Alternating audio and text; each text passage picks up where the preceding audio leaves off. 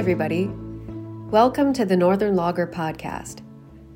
I'm your host, Erin Kessler. I'm also the editor of the Northern Logger and Timber Processor magazine. This month on the podcast, I interviewed Donald Burr, the Safety and Training Coordinator for the Professional Logging Contractors of the Northeast. Burr is also the lead instructor and coordinator for the 20-week Mechanized Logging Operations and Forest Trucking Program courses held in the Central Maine region. On this episode, he talks about the most important things to keep in mind when staying safe and healthy while working in the woods. And so, as a safety coordinator, I guess before I get into that, can you say a little bit about your background and how you got into this line of work? Quite a few years ago, I think it was sometime around 95, I was doing a job that I didn't like, and I had a neighbor that was looking for a fellow buncher operator. I had no experience, no idea what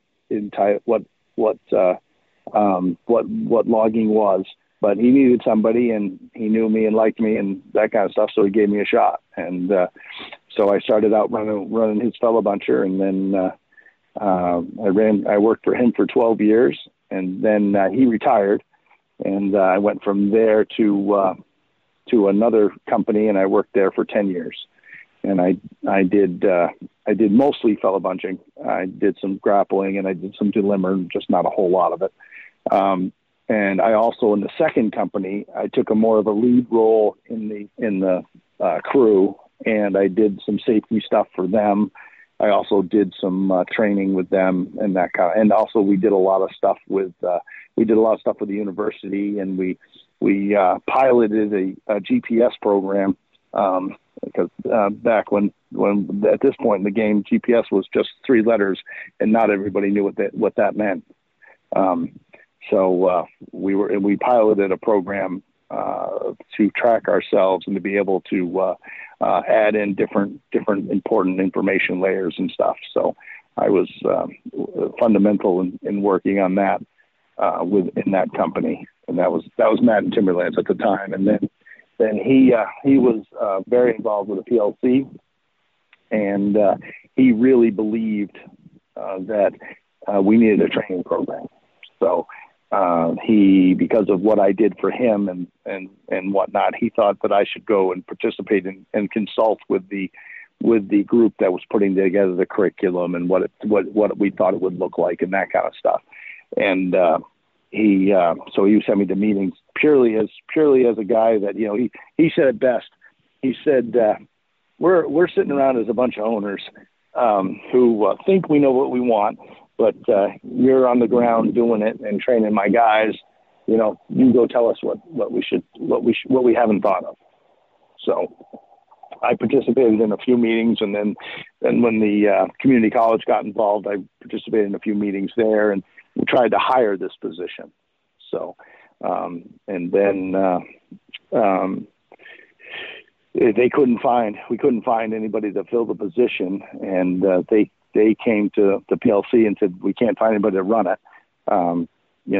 Could possibly Don run it?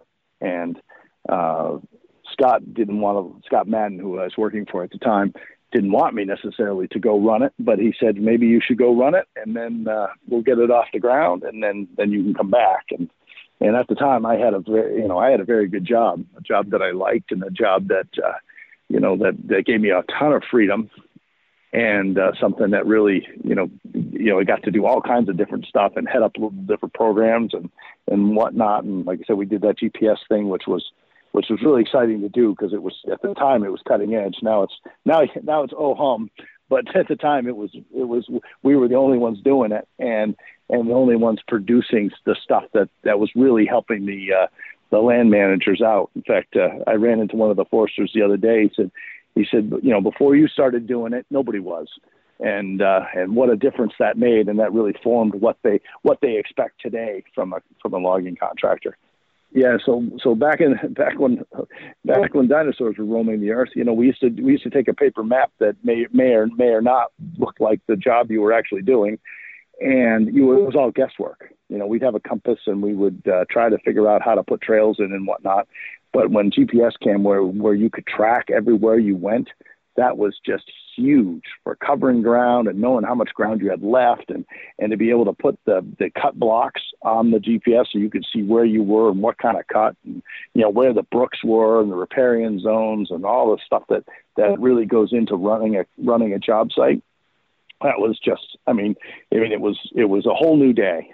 And Scott and I and his company were way out in the forefront of that, and it was exciting because you were trailblazers. Nobody else was doing it. Yes, it was, and for that matter, and I give Scott all the credit. He always wanted to do something first, and he knew that we were going to do stuff that didn't make sense, and that wouldn't pay off. But he also knew that we would stumble on things that nobody else thought of, and that make business sense. So, and GPS was one of those that really pushed the ball forward in that way. And so, anyways, that was then. And so he came to me and said he thought that I should go run the program, and the community college thought I should run the program. The PLC thought I should run the program. And I said, you'd be nuts to leave. I can't leave this job. I got a good job, especially at the time. It was a 6-month gig. And I said, I'd be nuts to leave you. And he agreed, and he didn't want me to leave. But we worked out a deal where I took a leave of absence, so that I could leave and then come back like I never left. I get my pickup back. I get my seniority back. I get my vacation time back. I get health insurance, everything that I had with him that was important. So we worked out a deal, and I did the first year of MLOFT or MLOP at the time, and then went back to work for him, and not intending to run it again, but that became apparent that I needed to run it again, and that time Scott said, I really can't do what we did last year. We did it, we survived it. It just wasn't a good thing. So, anyways, and that's when the PLC came and said that they were looking for a part-time safety and training coordinator, and wondered if they made it a full-time gig on the off time. So when I was working for them, I was the safety and coordinator, full-time in the winter time. And then I was the MLOP guy in the summertime. The benefit of that really benefited MLOP because I could then work while during the winter. One of the other things they wanted me to do was to be part of the high school programs, and safety and training, and just being a resource for them, trying to help them out any way we could. And promote MLOP at the same time. So next thing you know, now I'm in the winter time, even though I'm working for the PLC as their training and safety and training guy, I'm also going into high schools and talking with logging programs mostly, but CDL programs and welding programs and diesel heavy equipment programs and all the anything that would even some of the recreation programs I go in and talk with. So I try to stay very active in every high school program that I can. So anytime I'm invited, I go. That's an incredible story. So you just or it chose you in some way. I fell into it backwards. There's no question about it. And I had no reason to. It wasn't a midlife crisis. I had a midlife opportunity to come and run this. And I know, it wasn't a huge risk, because I know, even today, if things go south on everything, I can go run a fellow buncher for anybody who needs one. So that's the skills are all there. Although every once in a while I run the MLOP fellow buncher, and I realize that some of my skills are perishable, and some of them have perished. But we can get them back. Safety is a pretty important thing in this industry. Yes, it is.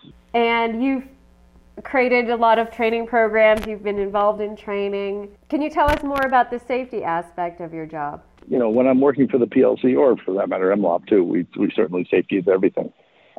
We try to, I'm tasked with taking, safety to the next level.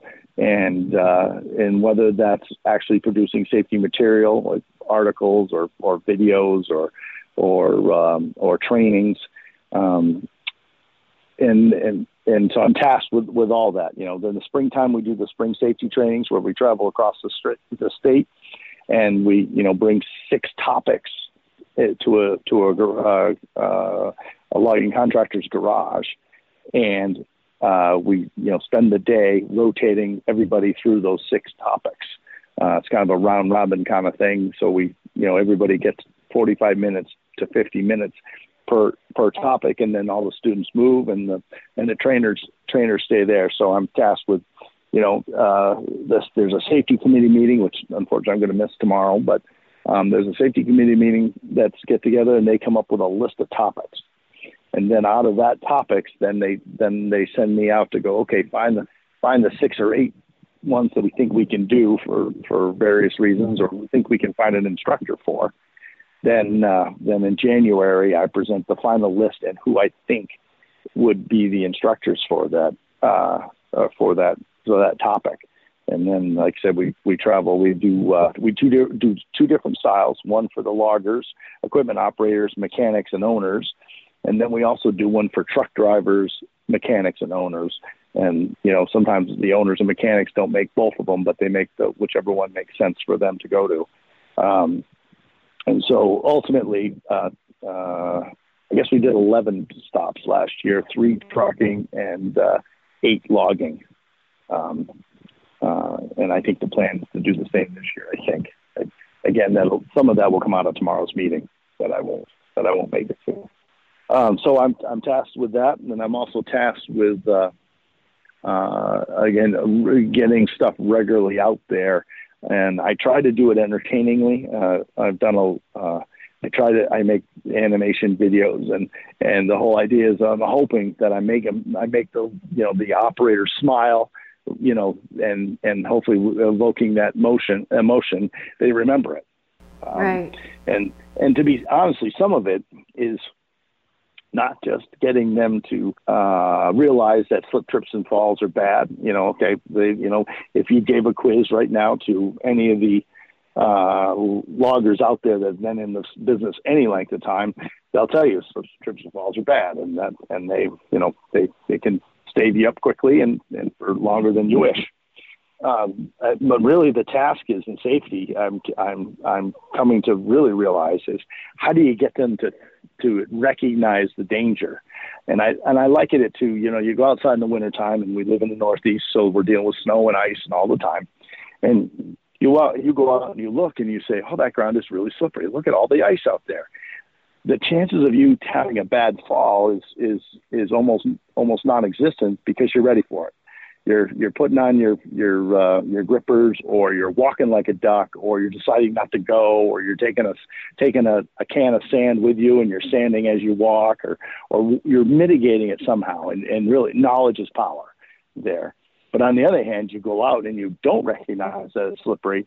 That's when you have the bad fall, because you don't, so you're not, if you're not looking, safety really is looking for the danger and then recognizing it and making choices about it. But the choices usually come are easy because you recognize, that's really going to suck if I fall on this ice, opposed to if you don't see the ice, you don't even entertain that that could be a problem. So really my job is to make them think about what is really dangerous. And, we work in the Northeast, so ice and slippery roads and driveways and yards and equipment and all that is just around us all the time. And we get numb to it. We don't even pay attention to it because, it's common. So that's the thing. We got to make what's commonly dangerous around us scream at us to be careful. And whether that, and again, maybe grippers make a ton of sense. If you're walking down a road, grippers make a ton of sense. If you're walking even a woods road, but if you're walking on your equipment, sometimes grippers aren't the answer because they're just as slippery on the steel as it is if there was ice. So you have to go, okay, what's my best chance here, and what should I do to make sure that I don't fall or whatever. The other thing that I'm constantly reminding people and thing is, ask yourself, where is the energy? Because ultimately energy is what kills you or gets you hurt. So what do you mean? A lot of times, what do you mean by where is the energy? So think of it this way: energy is all around us, and the biggest culprit is gravity. And you don't necessarily think of energy as gravity as energy, but I assure you that it is, or at least I make the case for it.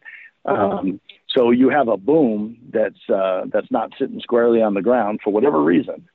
So when you release the hydraulic pressure that's holding it there, suddenly now that boom, gravity is going to bring that boom to the ground. And so that's the danger. And so no danger with it sitting while the hydraulics is holding it there. But if something changes, whether a hose blows, a packing goes, or somebody pulls a lever, or somebody takes a hose off, well, suddenly there's all that potential energy, which is just gravity, becomes dangerous because that boom comes, slamming to the ground. There's a great YouTube video out there, some third world country, of people working on an excavator with the boom up in the air, and they're clearly taking a hose off that they don't know what they're doing. And when the hose comes off, oil goes everywhere, and the boom comes slamming to the ground.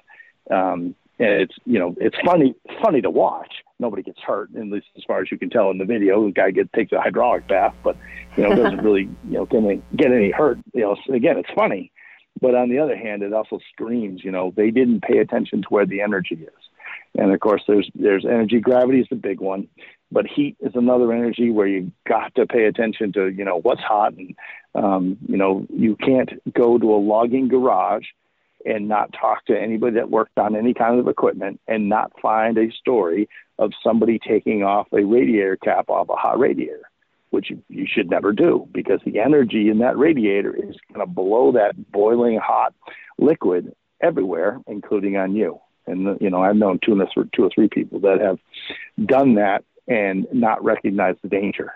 And, and I could give you examples, another big one is tires. We walk by them every day, and it's only when they explode, you go, man, there was a lot of energy in there. And that was dangerous. But again, you can't go through a logging contractor or any garage that deals with tires, and you ask them, and they're honest. They'll tell you stories after story about tires blowing up, and a lot of times they laugh about it, and except for the ones that actually the tire, when it blew up, it hurt somebody. A close friend of mine blew underneath a truck when a tire blew up, and unfortunately he's never been the same since that. And you walk by these tires every day. And most mechanic, people that work in the industry know a truck tire's got 100 pounds of pressure in it ish. And we never think to ourselves, what does that look like when it escapes? So, that, and again, so that, it's easy to say, do what you need to do with a tire. You need to take it off the truck. You need to put it in the cage. You need to have I think it's a 6-foot hose on it when you're inflating it, and you need to stand to the side. You need to wear ear protection and eye protection. You say all those things are true. And I think I put it in a cage, make sure it's in a cage while you're inflating it, yada, yada. And all of it's true. But the reality is they all know that. What people don't take seriously is that there is real danger there if you haven't seen it.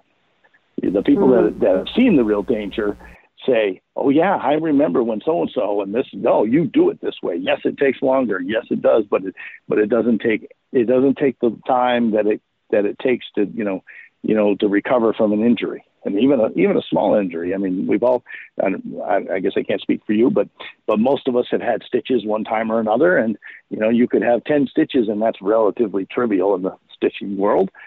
But that's still going to be a few weeks getting over that and getting fully functioned back to where that is. And depending on where that is, that can be very, very inconvenient. And for, 10 stitches, which is really usually a pretty minor wound, a wound enough to need stitches, but not like something, it's not a major surgery. Right. And, 2 weeks out of work is a lot in the industry, right?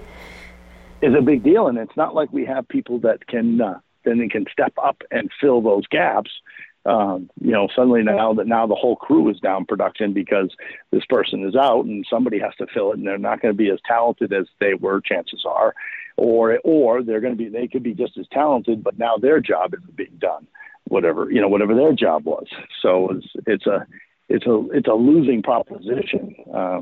One of the things that I did this year with the owners, so I do in the regular training, those trainings we do in the springtime, I also do a short little, sidebar thing with just the owners and the foreman, and trying to convey, how do we bring this down? How do we bring that down that it's much cheaper if everybody works safe than it is if they don't? And it's much better on production if everybody works safe, even if it takes longer.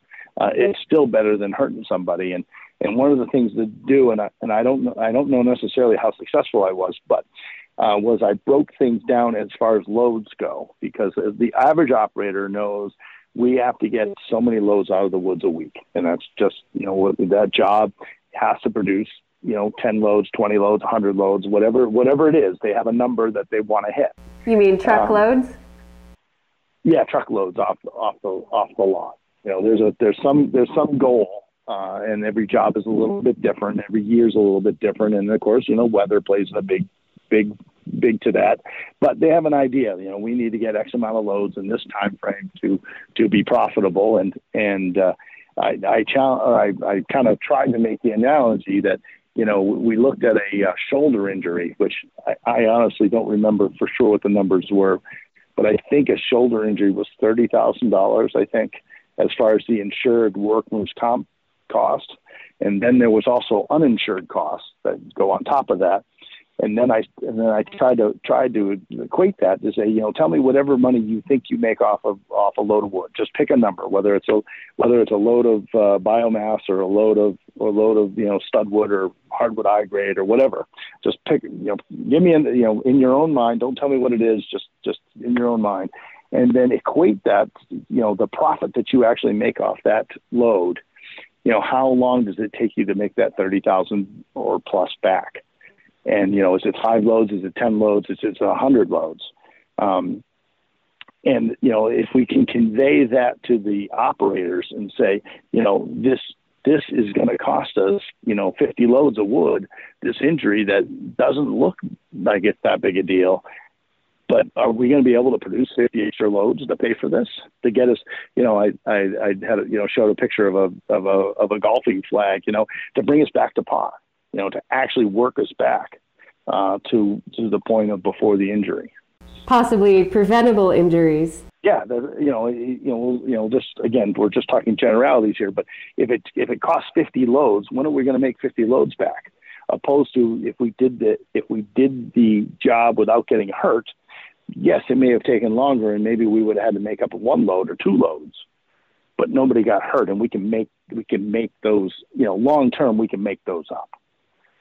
But we can't make up long term, or it takes years to get back the 50 loads or the 100 loads or whatever it is. And then ultimately, people are, the company, might have workers' comp. Well, they will have workers' comp insurance, but they're paying that anyways. They're paying that in premiums. So it's not like this nameless entity of the insurance company is going to pay for it and just walk away and go, yeah, I guess we had a loss. We're just going to pay for it and walk away.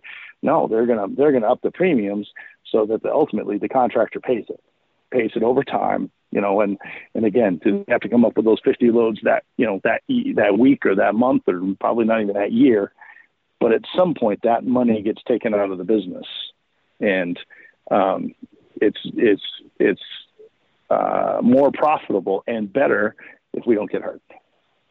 So let's pay attention to where the energy is, so nobody gets hurt. We can talk, to we're blue in the face about lockout, tag out, and that's important. I'm not saying it's not important, but ultimately the goal there is to communicate and to make sure that you're mitigating the energy, whatever that energy is. It might be electrical energy. It might be gravity, and it might be heat, but there's energy here that we have to pay attention to. Right. Those are really important considerations. So,